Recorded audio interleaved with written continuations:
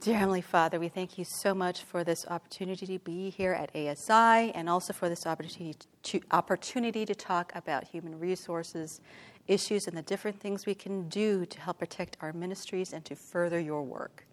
Bless our time together and let it be fruitful and truly to your glory. In Jesus' name, amen. Let me just ask, is there anybody here that is part of a business? Okay, we have one or a couple.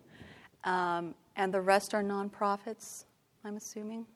Nonprofits? Okay. So just wanted to see what kind of audience I'm talking to right now. I just have a couple of disclaimers, being the attorney that I am. I have to make sure that you understand that what I am telling you today is not going to be construed as legal advice. I will be talking about various statutes, various legislation, and how they may impact your organization. Now, as to whether they do impact your organization will need to be determined between you and your personal attorney. This, like I said, cannot be construed as legal advice. It's purely informational. So I don't want you to take what I say and go back and say, well, Laura M. said this at ASI. Purely informational. It may relate to your organization, let's say that. And what I'm going to be talking about today, it's just merely scratching the surface. A lot of the statutes, a lot of the legislation, they're a lot more in-depth and complex than I can ever give them credit for. It's simply the gist of what the statute is about. I do think it's important to talk about it, to give you an awareness of what you may have out there. But as you know, and with anybody that has dealt with the law, there are exceptions to the rules all the time. So we're just talking about the overall gist of it. And again, it's a lot more complex and in-depth than even I can give credit for. So to get those disclaimers out of the way, let's go right in. So I guess one of the questions that we should start out with is, what is human resources? We talk about it quite a bit. The best definition that I found was in Wikipedia. And this is what Wikipedia says. A human resources department of a company performs human resource management.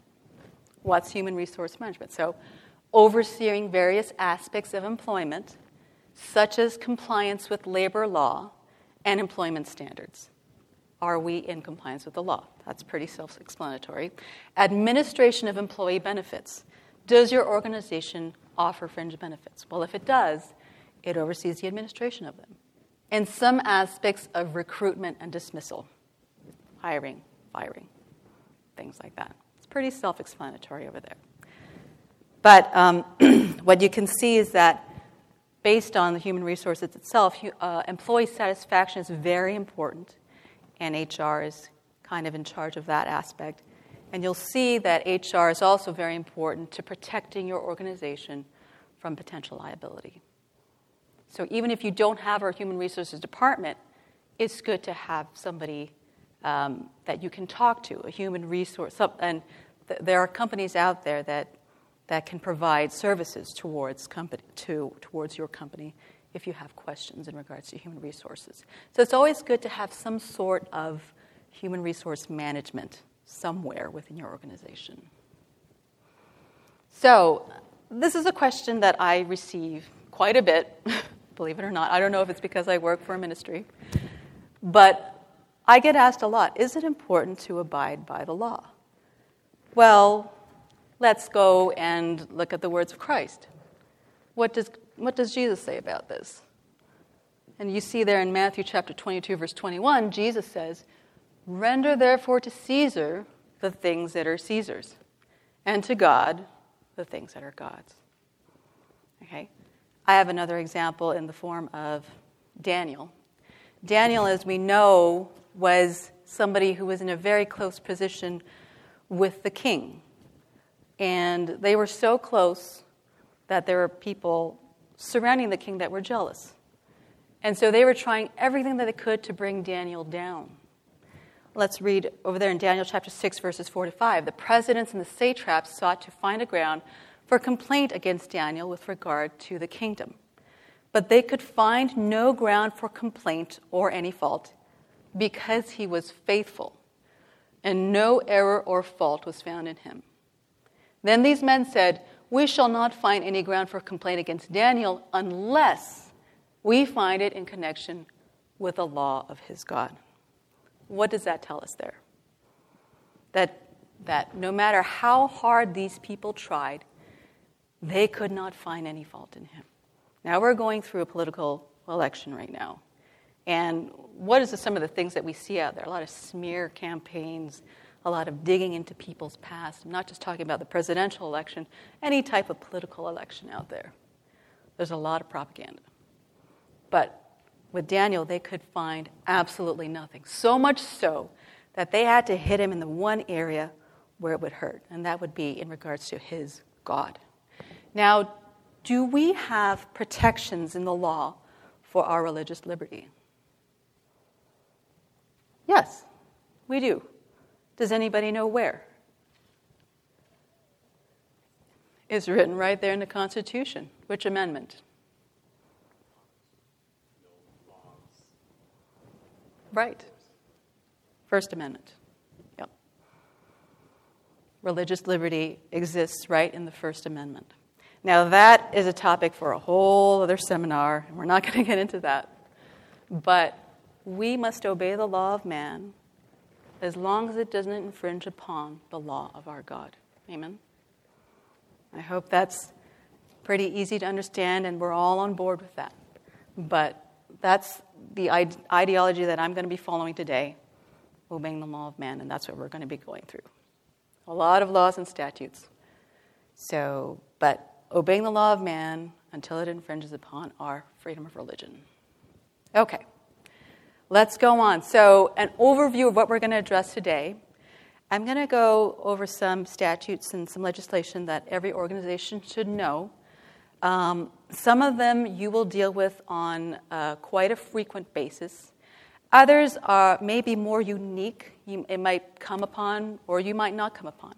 But I was just wanting to bring it up in case it gives you a good idea of what you may come up against as you manage your organization. Also, there are simple ways to protect your organization from liability, and we're going to go through those in some detail. These things that I'm going to talk about are truly things that every organization should know. But not only should they be done, but I'm going to tell you how to do them properly. And believe me that there are repercussions if we're not careful. So I'm going to talk about two government agencies in particular that your HR department deals with more on a one-on-one basis. The first one is the Department of Labor, or the DOL, and the Equal Employment Opportunity Commission, we're going to call it EEOC. These are two agencies that you do not want showing up on your doorstep someday. Okay. So the Department of Labor. What is the Department of Labor? Anybody have an idea? We hear about it every now and then.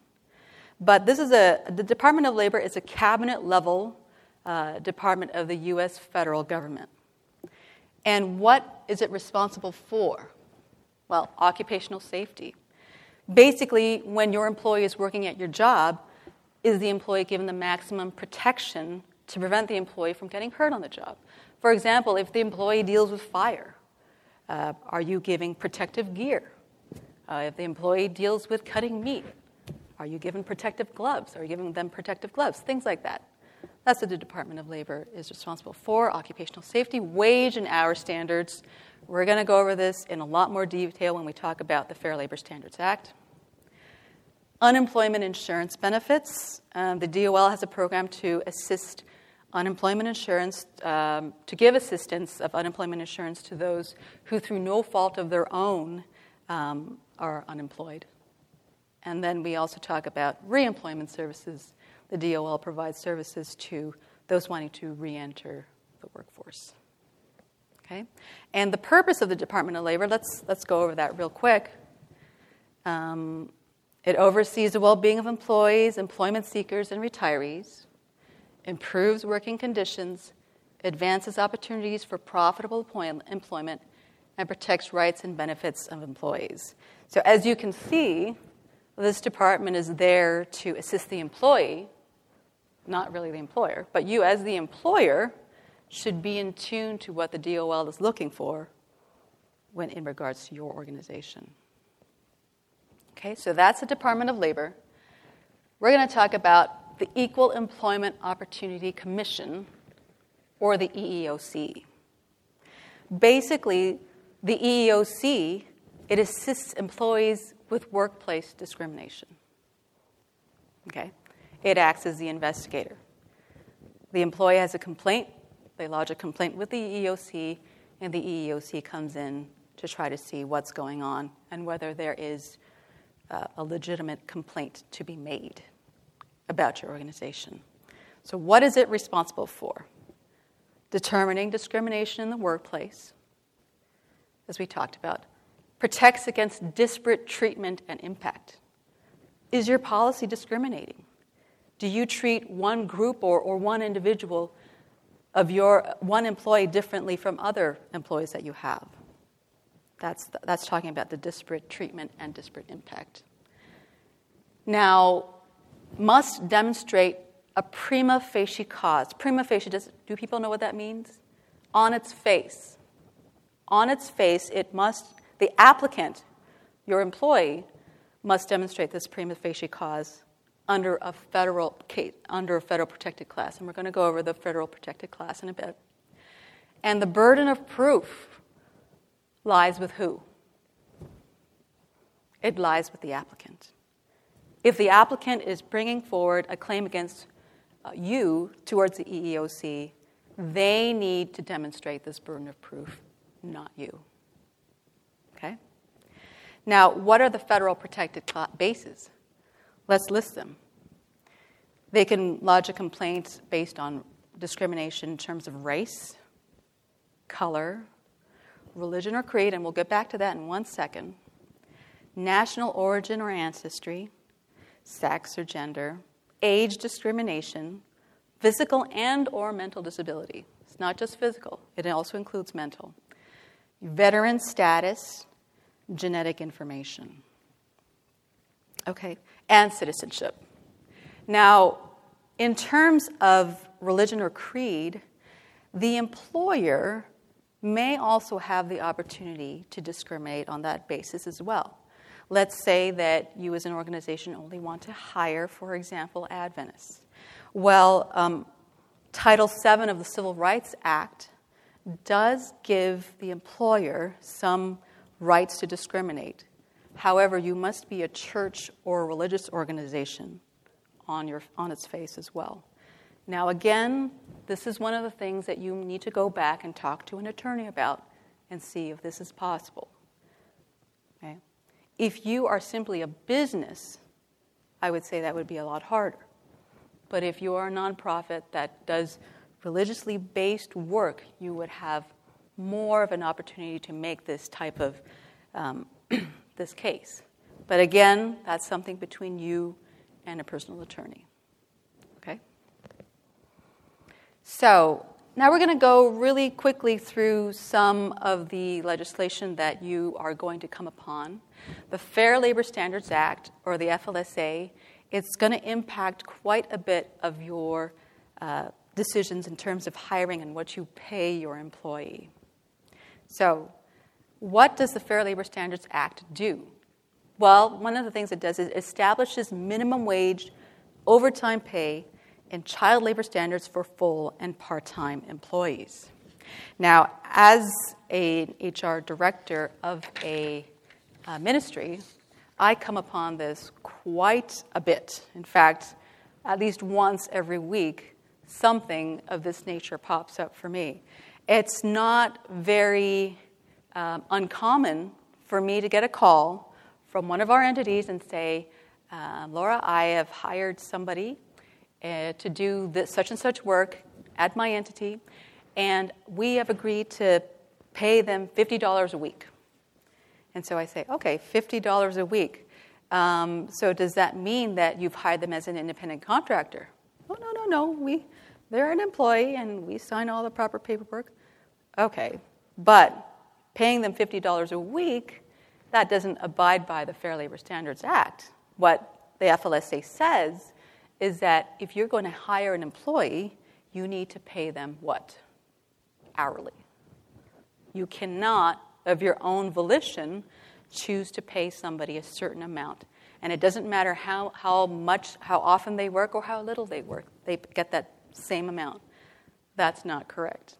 Say, well, that sounds more like an independent contractor. So do they have their own business? Are they a sole proprietor? Do they have their own liability insurance? Do they provide their own materials? More often than not, that answer is no. And it's not because they're trying to, take advantage of the employee. It's simply because they do not know what the rules are. Okay? That's what HR is there for, to make sure that we establish the correct methods of payment for these employees. Now, also, you cannot, of your own volition, choose to pay them $7 an hour. There is a minimum wage. Does anybody know what the federal minimum wage is? Right now, it's, I believe, $7.40, I believe. Is it $7.25? Okay, I'm not even sure myself. But I know that Michigan's is higher. It's $8.50 and bound to go higher. Whichever one is higher, whether it's state or federal, is the one that you go by. Okay? It cannot be any lower than that. And even some cities pay more than a rural environment.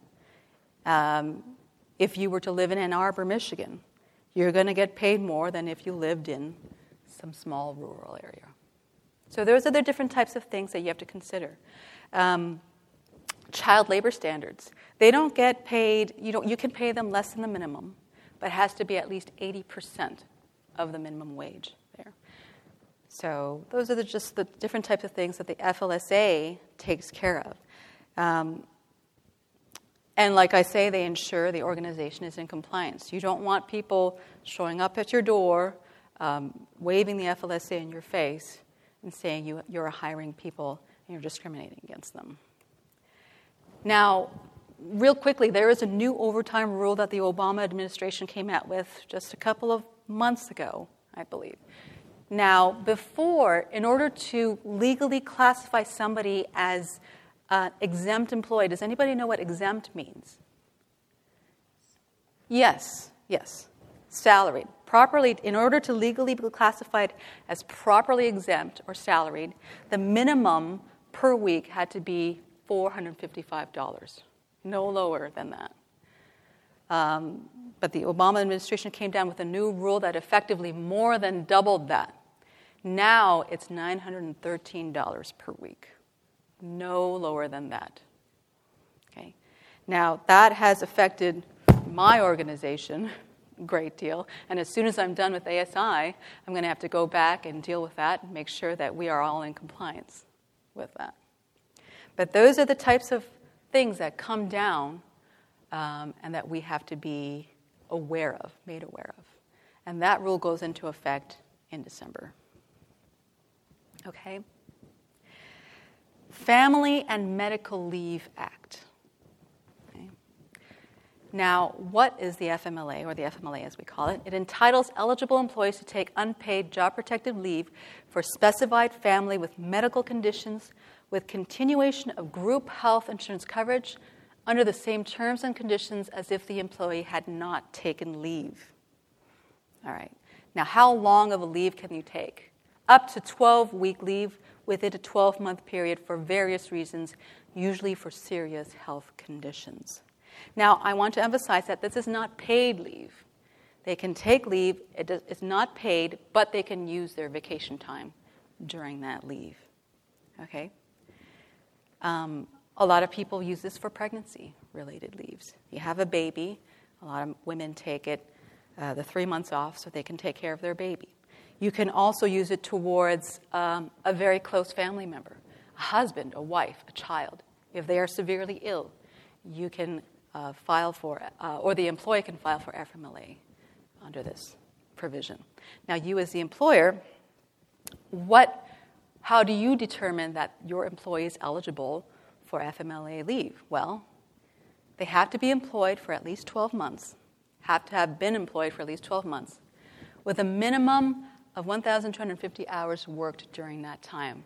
So that's very important to know, because it doesn't mean that only your full-time employees can take it, but they just have to have that minimum, 1,250 hours. Okay? Now, this is one that I was not aware of.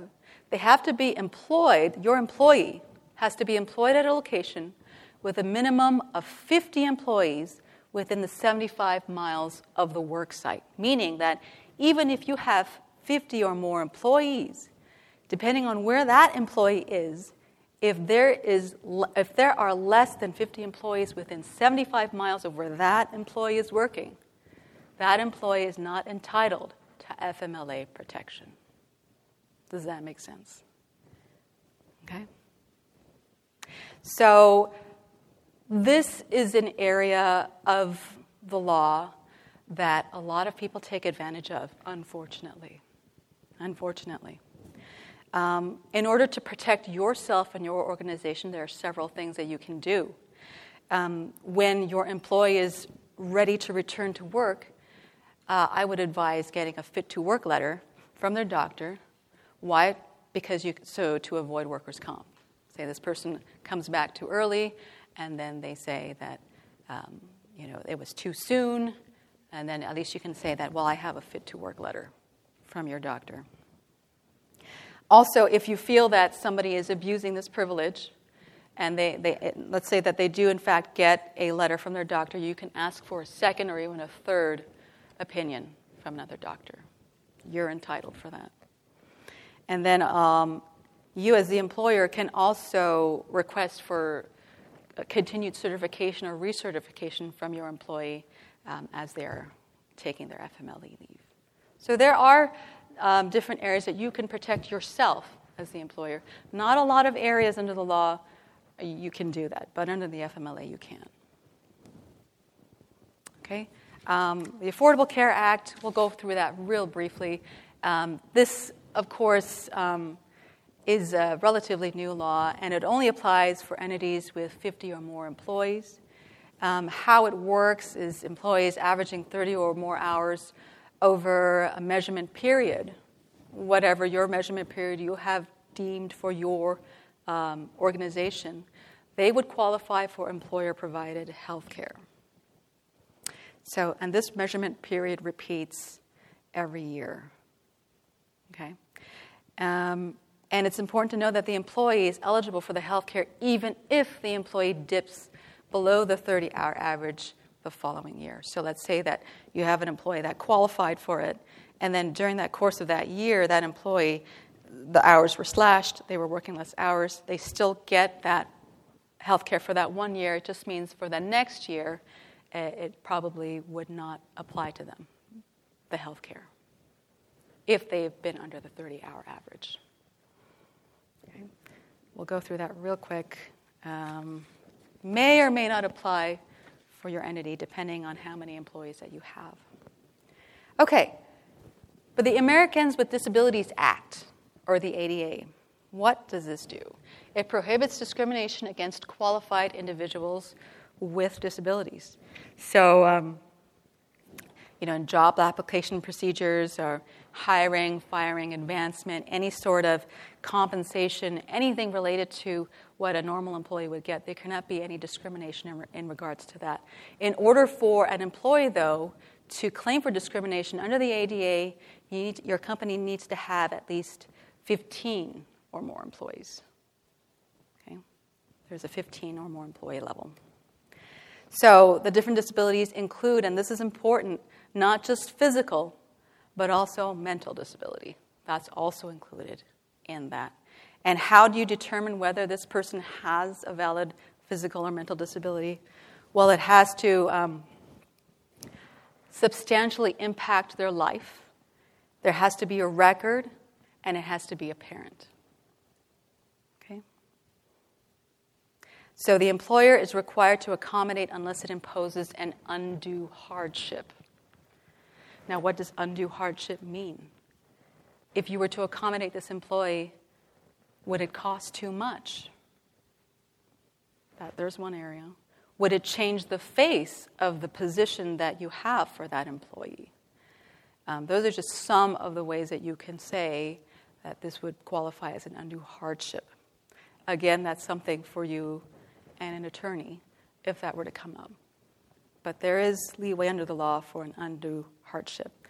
And one thing I really want to make clear is never, never, never appropriate to ask about your applicant's disability during a hiring process.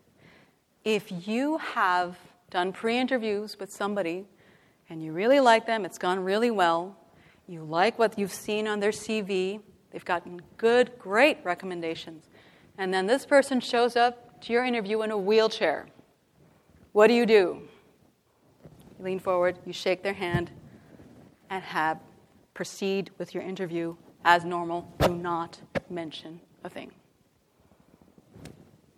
I hope that's clear. If you choose to then, on the merits, hire this person, then you can talk about accommodations and different things like that. But during the interview process, it is never appropriate to ask about a disability. The Equal Pay Act, what is that? So that prohibits sex-based wage discrimination. Unfortunately, this is an issue that is still ongoing today. It talks about discrimination between men and women, and this is important, in the same establishment who perform jobs that are essentially equal in skill, effort, and responsibility, and under the same working conditions. For many, many, many years, women were paid less than men, and they still are, unfortunately. So that's why they came up with this Equal Pay Act, and it was established to protect women. And they determined a list of things, how pay was to be determined. And one of them is skill, effort, responsibility, working conditions, and establishment. On top of this, I don't know if anybody has heard of the Lilly Ledbetter Fair Pay Act. This was one of the first pieces of legislation that Obama signed after he became president. This was done in 2009. And it was in regards to a lady by the name of Lilly Ledbetter, who worked for Goodyear for many, many years, had progressed up to a position of some prominence. And it was only years later that she found out that there were men that were being paid higher than her and at essentially the same type of position that she was at. So she filed suit to the EEOC. However, they threw that suit out. Why? Because she filed it too late. In order to file suit, you have to have, it's only 180 days from the day that the first discriminatory paycheck was issued. Well, obviously, she didn't know about this, and obviously, she was way too late for that. This was years later. And so this piece of legislation was established under Obama's administration to allow these types of situations not to occur again. Now the new law says that complaints can be filed within 180 days of a discriminatory paycheck, and that 180 days resets after each paycheck, each discriminatory paycheck is issued. So there are different things that are pieces of legislation that are coming down to try to prevent discriminatory pay between genders. Okay, Age Discrimination in Employment Act. Now, I had a little bit of this when I was entering the workforce. I was in law school, and it's very common to try to get summer jobs during breaks in law school. So I had an interview with a very big law firm, and I remember I was sitting there, and there were about maybe 10 partners that were surrounding me. Of course, I was at the head of the table, very intimidated, and nobody was saying one word. They were just kind of sitting there looking at me. Finally, one of them blurts out and says, "Laura, how old are you?" Needless to say, I thought this interview is over. And of course, his partner said, "You can't ask that. What are you doing?" I was trying his best to shush him and everything. But I was discriminated against for being too young. But this Age Discrimination Employment Act is to protect those employees 40 plus years and older from discrimination. So, obviously, it's never appropriate to ask for somebody's age in an interview. And further, it's also unlawful to discriminate to any term or condition or privilege of employment, including in matters of hiring, firing, promotion, laying off. You cannot choose to lay off your oldest employee. Compensation, you can't pay an older employee less. Benefits, job assignments, and training. Okay? This is why job descriptions are important. Now, it's very important for me to say that you cannot list an age range in a job description. I only want strapping young people from 25 to 35 years of age to apply. No. What you can put, though, is what the job demands. I need somebody who's going to be lifting up heavy boxes. It's going to involve being out in the sun a lot. It's going to involve going up and down stairs. Put all of that in your job description. And if somebody reads that job description and says, hey, I can do that, and if they're a certain age where you think that that's not going to happen, but they say that they can do it, you let them come in and apply for the job. Okay? We cannot discriminate against somebody who's older. And it's also provides protection in terms of apprenticeship programs. Now, when you think of an apprenticeship program, what do you think of? You think of somebody that's straight out of school, somebody that just got their degree. But if a 70-year-old wants to apply for an apprenticeship program, they cannot be discriminated against for wanting to do that. Okay. Pregnancy Discrimination Act. Okay. What does this do? Prohibits discrimination on basis of pregnancy. Now, that includes hiring and working conditions. So you cannot refuse to hire someone who is pregnant as long as she is able to do the job. Okay? Pregnancy and maternity leave. You cannot single out pregnancy-related conditions for medical clearance if you don't require that of any of your other employees. Believe it or not, this happens quite a bit. For temporary disability. So somebody who's pregnant has to be treated the same as any other temporarily disabled employee.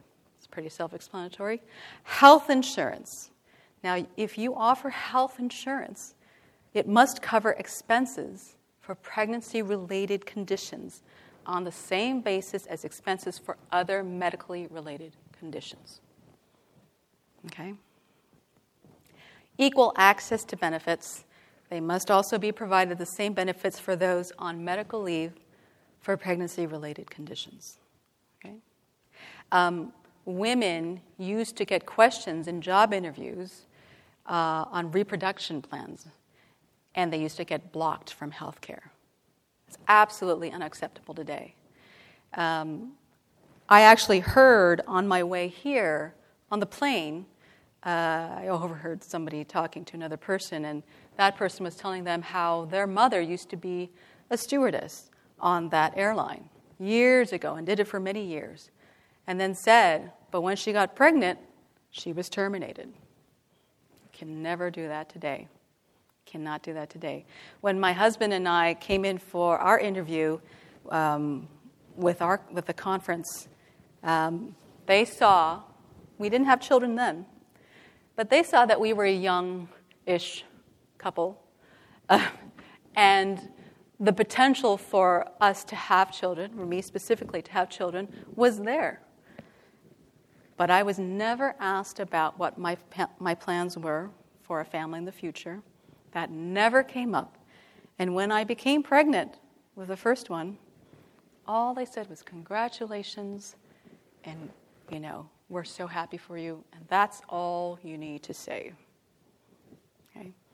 You don't have to slap your head and be like, oh, what are we going to do now? It's just one of those things that we need to deal with. Do not mention anything. You move forward. You're happy for your employee, and that's it. All right? As you can see, there are a lot of laws that protect employees, and we as the employer need to be made aware of what's appropriate and what's not. So, Uniformed Services Employment and Reemployment Rights Act, or USERRA. What does this do? This protects civilian job rights and benefits for veterans and members of reserve components.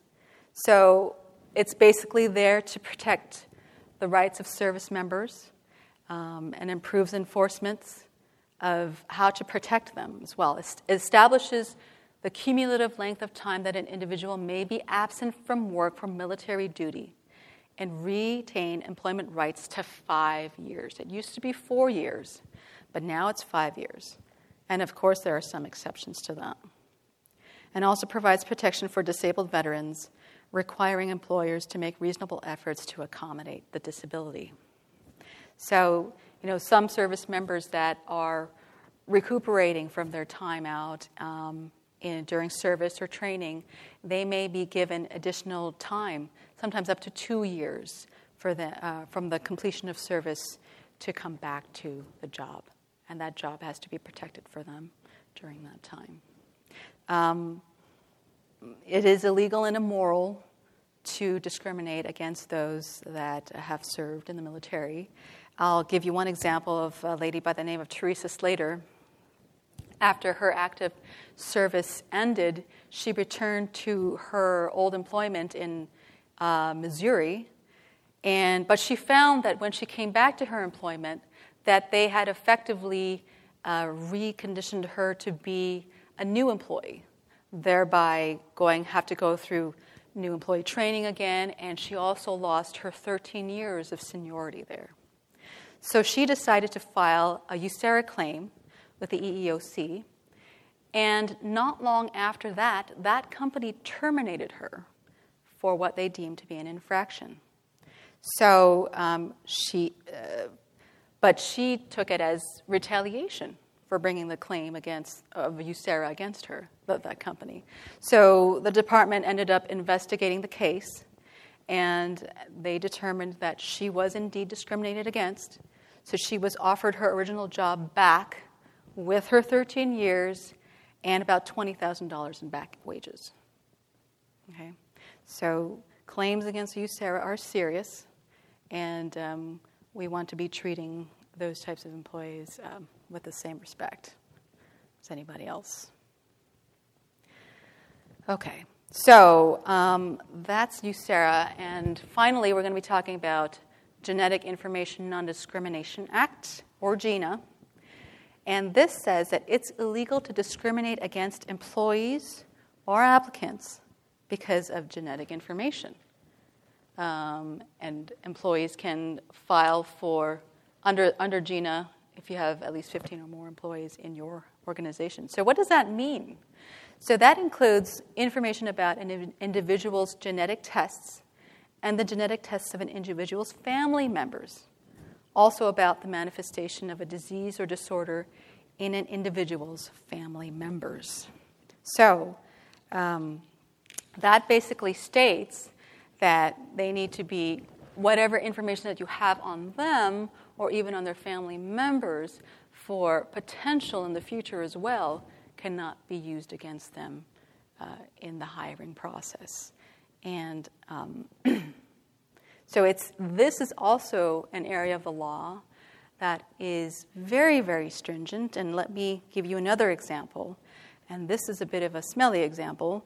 There was apparently an issue of somebody depositing some unwanted feces to a warehouse that happened to package grocery items.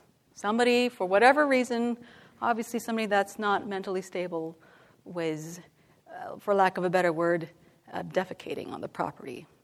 So the company, which owned the warehouse, they decided to ask all of the employees for a cheek swab to see if any of them were the perpetrator, so they can test the DNA in the feces with the DNA of the employees.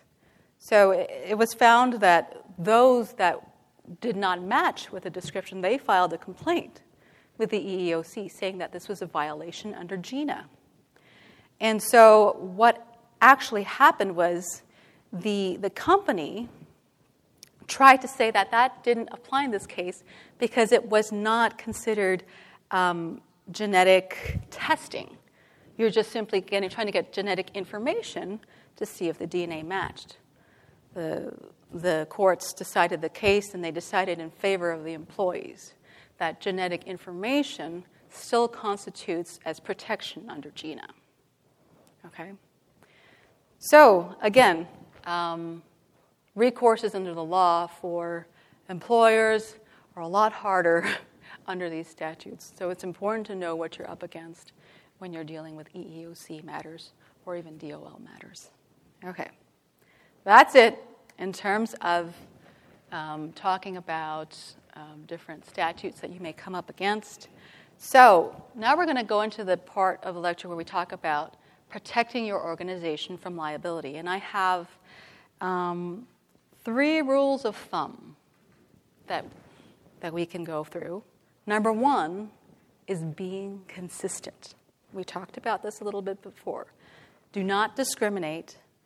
Do not pay one more than another if they're doing essentially the same job. Don't treat one with favorability over another. I come across this quite a bit, believe it or not, in my line of work. And it's not because it's a complaint against the employer. Sometimes the employee offers this. A lot of the entities that I am in charge of, they don't have oodles and oodles of money.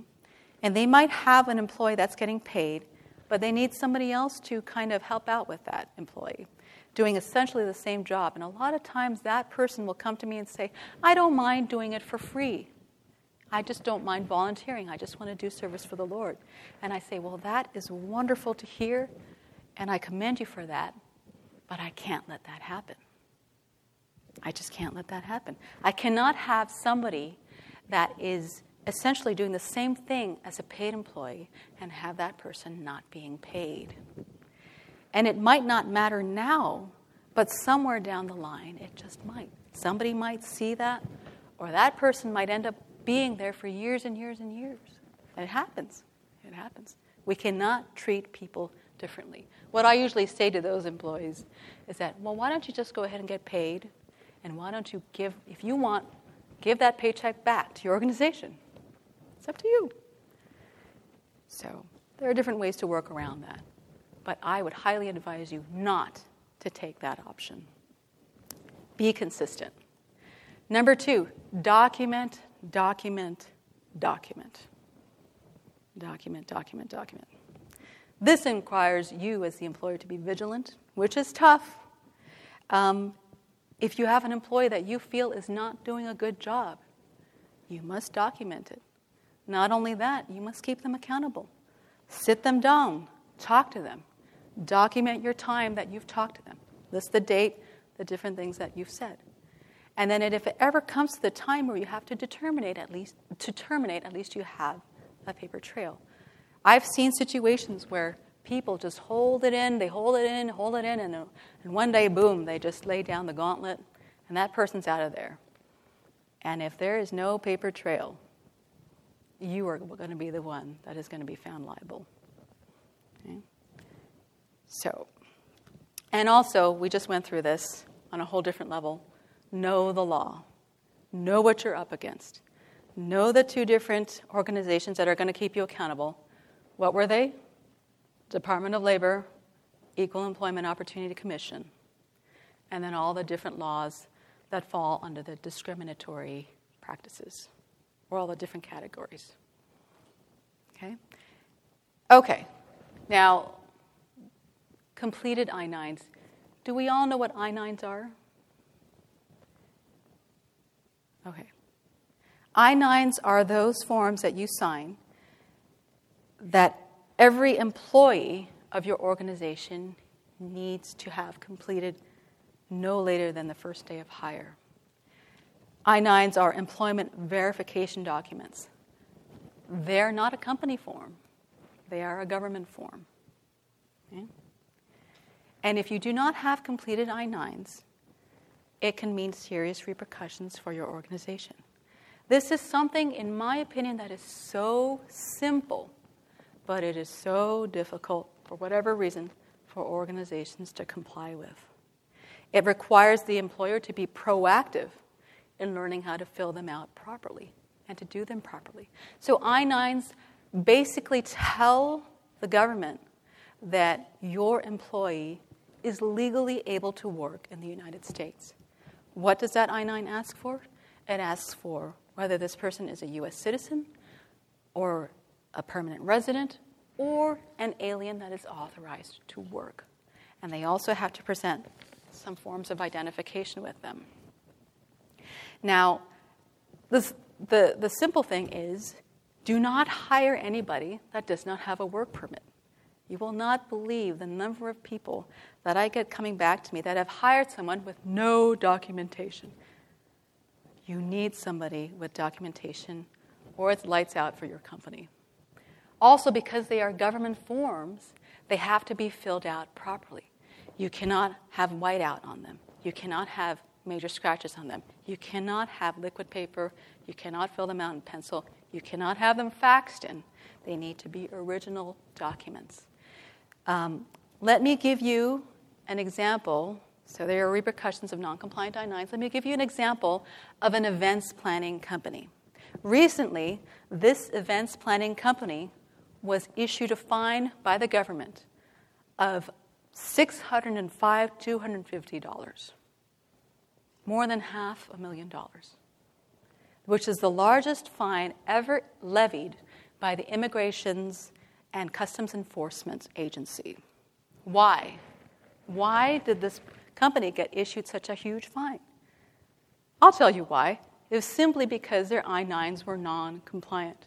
Something that should be a no-brainer for any company, but this is what happens. The Immigrations and Customs Enforcement, they will sometimes show up unannounced to organizations, and this unfortunately happened to this company, where they did an internal audit, and they found that their I-9s were just simply non-compliant and levied them that fine.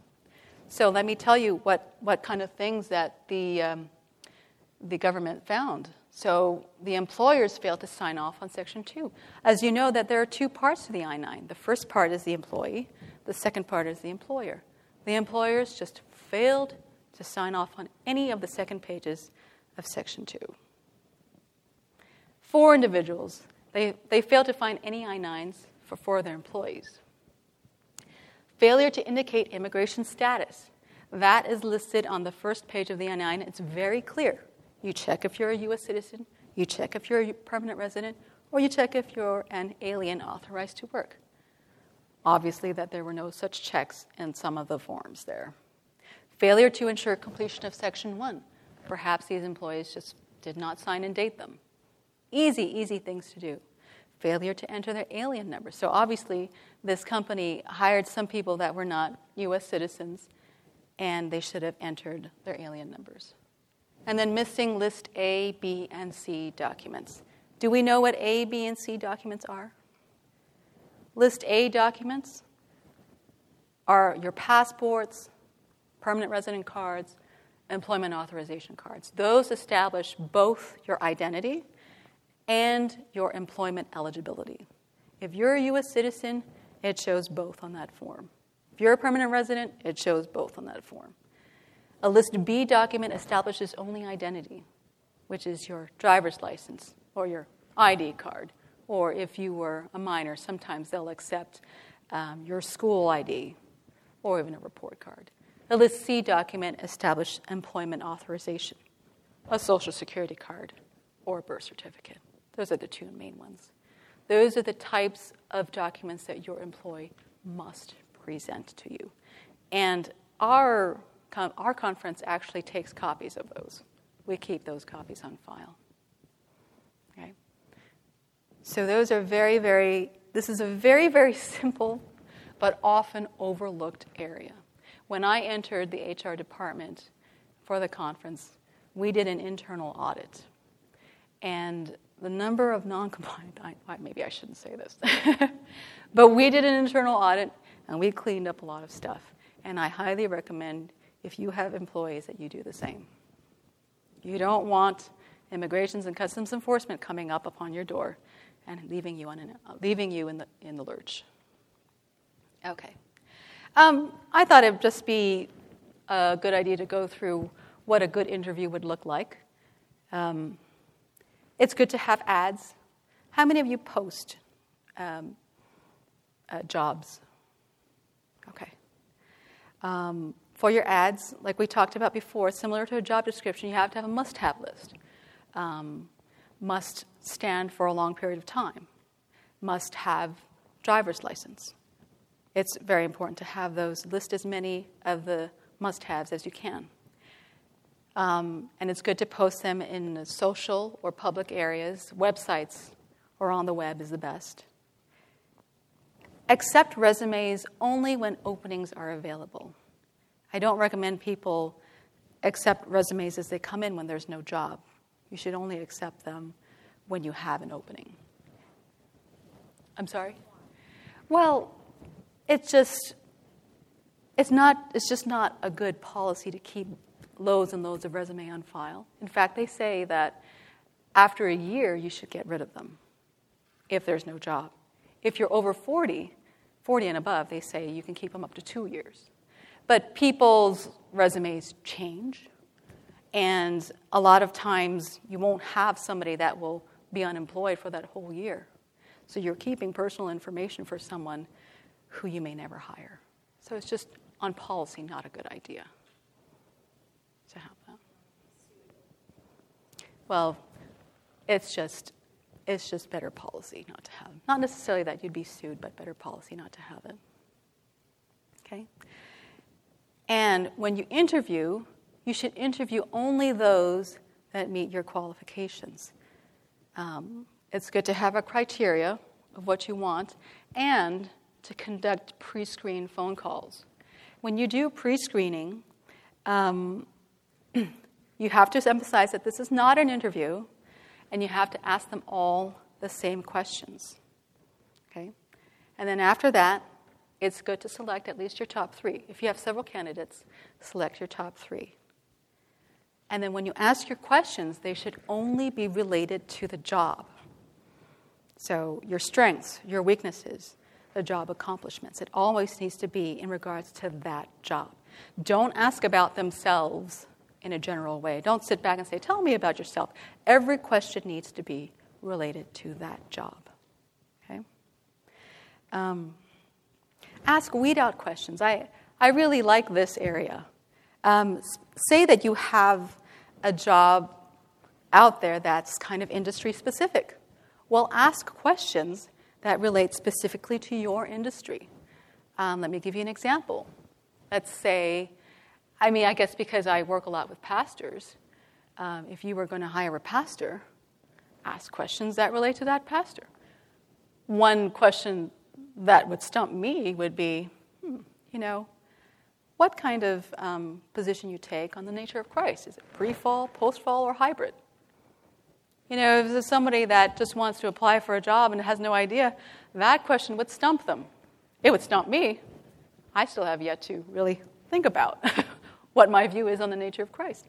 But you would hope that your candidate for pastor would have his own opinion in regards to that and know that area very well. It's the same with any of the jobs that you post out there. You want somebody who's right for your industry-specific position. So weed-out questions are a good thing to ask. So after you have the interviews, we recommend that you sit down with your trusted, board or your trusted employers in a room by themselves with no one else around, and you discuss. And that's a private conversation you have there. And what we also recommend is that if you have equal candidates that are equal on every level, in terms of resume, in terms of how they present themselves to you, why don't you pick the one that's most different? Okay? That's our recommendation. Pick the one that's most different.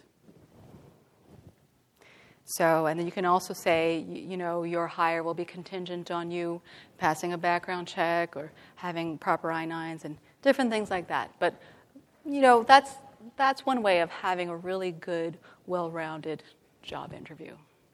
Okay? Another thing that I think is just so important for our organizations is to have a policy book. To me, that's a no-brainer. When the DOL, the Department of Labor, comes knocking on your door, what's the first thing they're going to look for? It's going to be your policy book. Okay? So, in your policy book, what should you have? Number one should be a mission or a vision statement. Does your organization have such a statement? If you don't, I recommend that you go back and you craft one. It will help your employee to know what your organization is about. And number two, give a brief history of what your organization is about when you came into existence. What's the purpose of your organization? What are the things that you hope to accomplish with your organization? Give that brief history right next to that mission and vision statement. Mission statement with a brief history right next to it. So also, at-will statements. Nowadays, it's important to have those at-will statements. An at-will employee is someone that is not bound by a contract, of course, and it's somebody that can terminate employment any time, or you can terminate their employment. Okay? But it's good to list that so that they know right off the bat that they are an at-will employee. Okay? Also, it's good to list your state and federal laws in regards to your organization. OSHA, HIPAA, any sort of industry-specific laws, what your policy is or what the laws are in regards to the ADA or the EEOC. It's good to list all of those right after that at-will statement.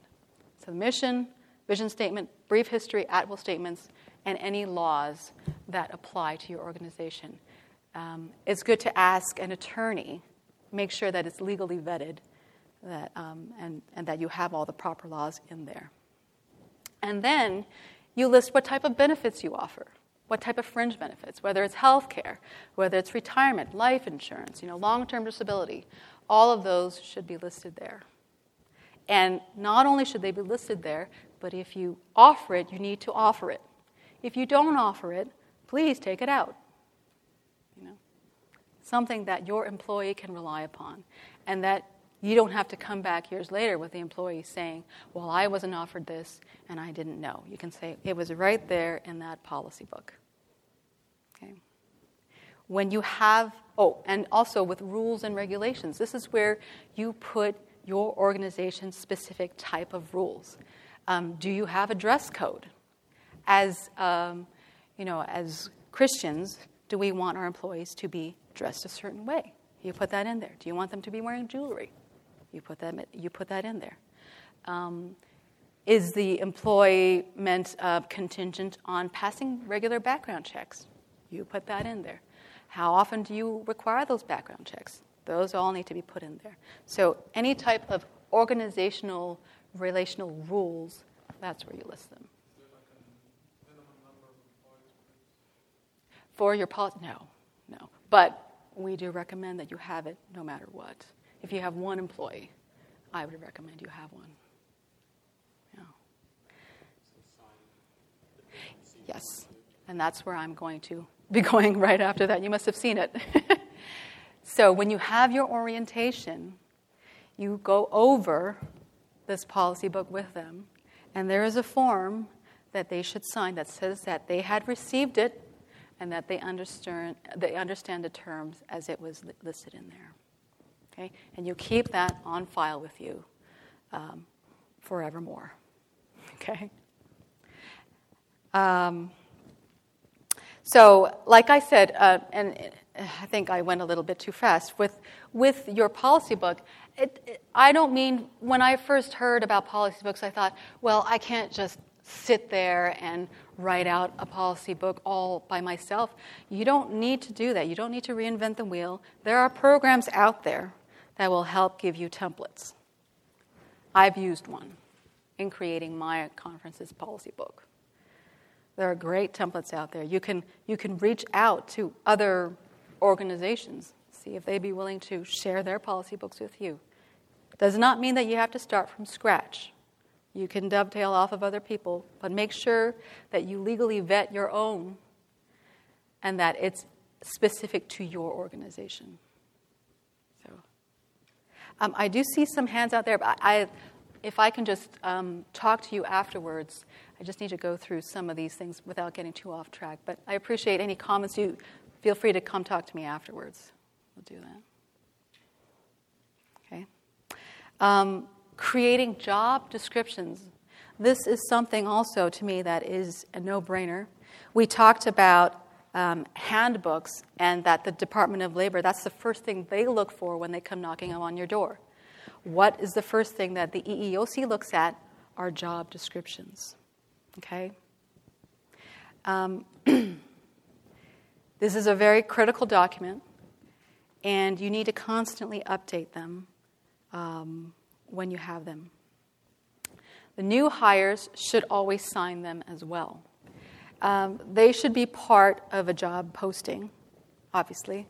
But when you hire a new employee, you need to show them, also during the orientation, that this is the job description and these are the expectations that you have for them. In that job description, of course, it's going to list what you expect for them. But we also talked about listing other things, like whether it requires a lot of heavy lifting, whether it requires a lot of physical labor. Are you going to be going up and down the stairs a lot? Are you going to be outside a lot? Are you going to be driving a lot? All those types of things need to be listed in your job description and clearly outlined and having them sign off on them. In fact, it's good to update them consistently, at least once a year, at least. Okay? And off of the job descriptions is where you can get your annual performance reviews. You sit down with your employee and you pull out that job description and say, and that's what you base off of your performance reviews. And then it also gives the opportunity to update them as they need to be. Certainly a lot of times our jobs change.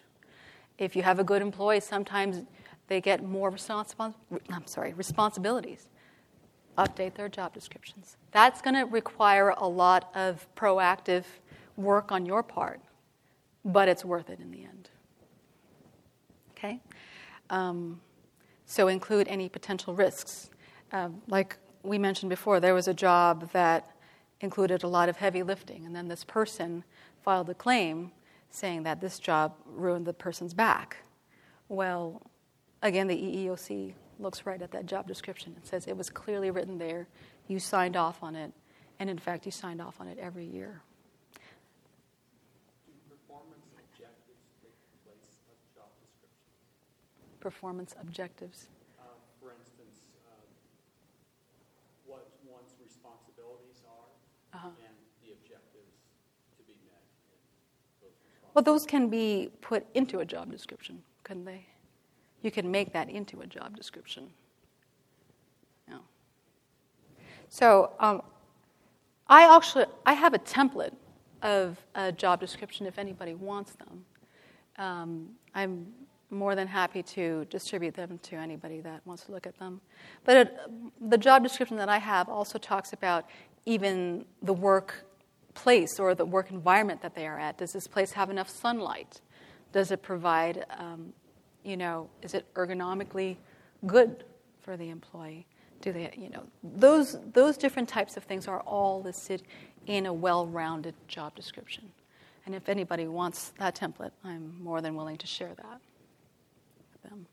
So just to go really quickly about why we need job descriptions, it manifests the clear duties and expectations that are put upon the employee, like we talked about, used to demonstrate compliance, what we talked about with workers' comp issue.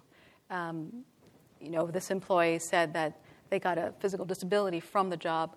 Well, if it was clearly mentioned in the job description, then it would reduce the level of complaint that can be levied against the employer. And also for performance assessment, annual performance reviews. something that the employee can measure themselves against and that you can measure the employee against. So if we can go back, what are the things that the Department of Labor looks at? Your handbook. And what does the EEOC look at? Your job descriptions. At the very least, your organization should have both of those things. Okay? We'll go over really briefly what progressive disciplinary actions you can go through with an employee. Always remember that the law is there to benefit the employee more than the employer. Okay? With a non-compliant employee, again, we talked about this being a proactive measure on your part. You need to sit them down and say, this is the area where I wish that you would be more vigilant in, so you can offer a warning. Document that time that you sat down and talked with them and put it down in writing. You can even have a written document that details the scenario or the infractions that the employee has committed. Put it down in a written document. And you can even have that employee sign off on it. If the employee refuses to sign off on it, write there that the employee has refused to sign on this date. Okay? Oftentimes, you have at least 2 or more incidents like this where you sit them down, you talk to them, you document it, and if it does not improve, terminate. Okay? At least 2 or more times after you've done the documenting and the sitting down and talking. Never, ever, ever terminate somebody without going through this. It'll come back on you as the employer and not on the employee. So for termination protocol, it's good to provide a form with your different questions and statements of your expectations of that employee. Obtain a signature of agreement. Oops, I guess that was it. So, and then also obtain a signature of agreement. Okay, there's a reason why we say progressive disciplinary actions. We do not want a one-time deal, you're fired. Okay? Things need to be on a progressive level. Remember, the law is there to benefit the employee more than the employer. We're coming to a close here, and one of the things that I also highly recommend, based on my own experience, is to join an HR society to keep yourself informed. I'm part of an HR society, and my society has advisors on staff that you can email at any time, and I can even call them, and I can live chat with them. And I use them quite a bit. As you can see, HR is a very varied and has a wide array of topics that I cannot possibly know all the answers to. So anytime I'm stumped with a question, which comes up quite a bit, I go straight to that HR society and I ask them. And they give me the answer, and when I go back to that entity that talked to me, I can have the confidence to know that this was by an expert's opinion that has given it to me. Okay?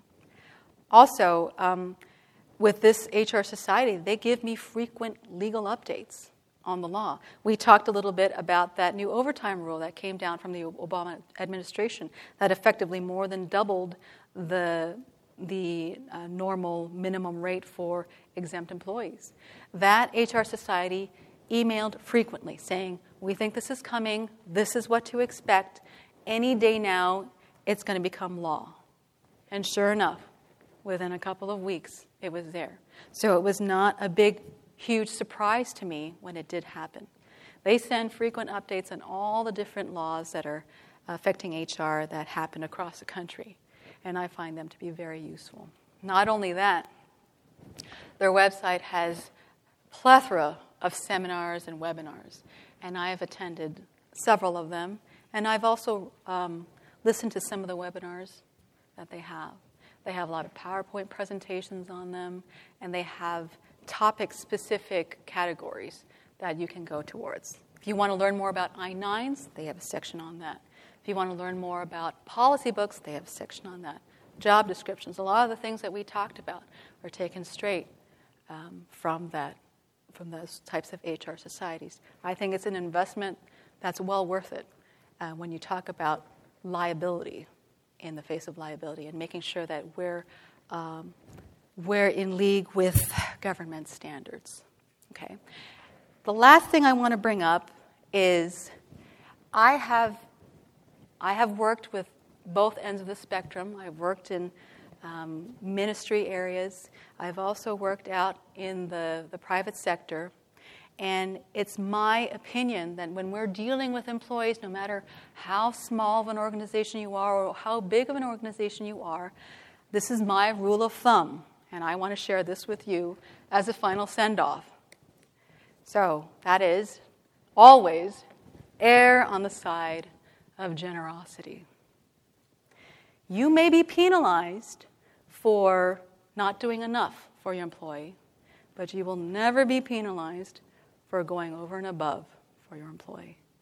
And I know that a lot of times, we're doing the Lord's work, we're nonprofits, and we need to make sacrifices. We ourselves make sacrifices. But there's only so much that we can ask of our employee to sacrifice. We want them to be happy. We want them to be satisfied with their job. And what I always like to tell people is, don't be the employer that conserves money and resources at the expense of the employee. What does the Bible say about this? Well, I have this verse, Philippians chapter 2, verse 4. Let each of you look out not only for his own interests, even if you have a nonprofit that's working for the Lord, but also look for the interests of others. So let's remember this as we go about our business. I'd love to hear more about what your organizations are about and what they entail. But one thing is for certain, that we need to be fair to our employees, and we need to make everybody happy, and that, in effect, makes us good stewards of the Lord's work. Amen? So that's what I have for you today. Thank you so much for your attention and for sitting through. It's been quite a lot of information. I know it's a lot to process, but thank you for your attention again. I'm here for any questions if you have any, and God bless. This media was produced by Audioverse for ASI, Adventist Layman's Services and Industries.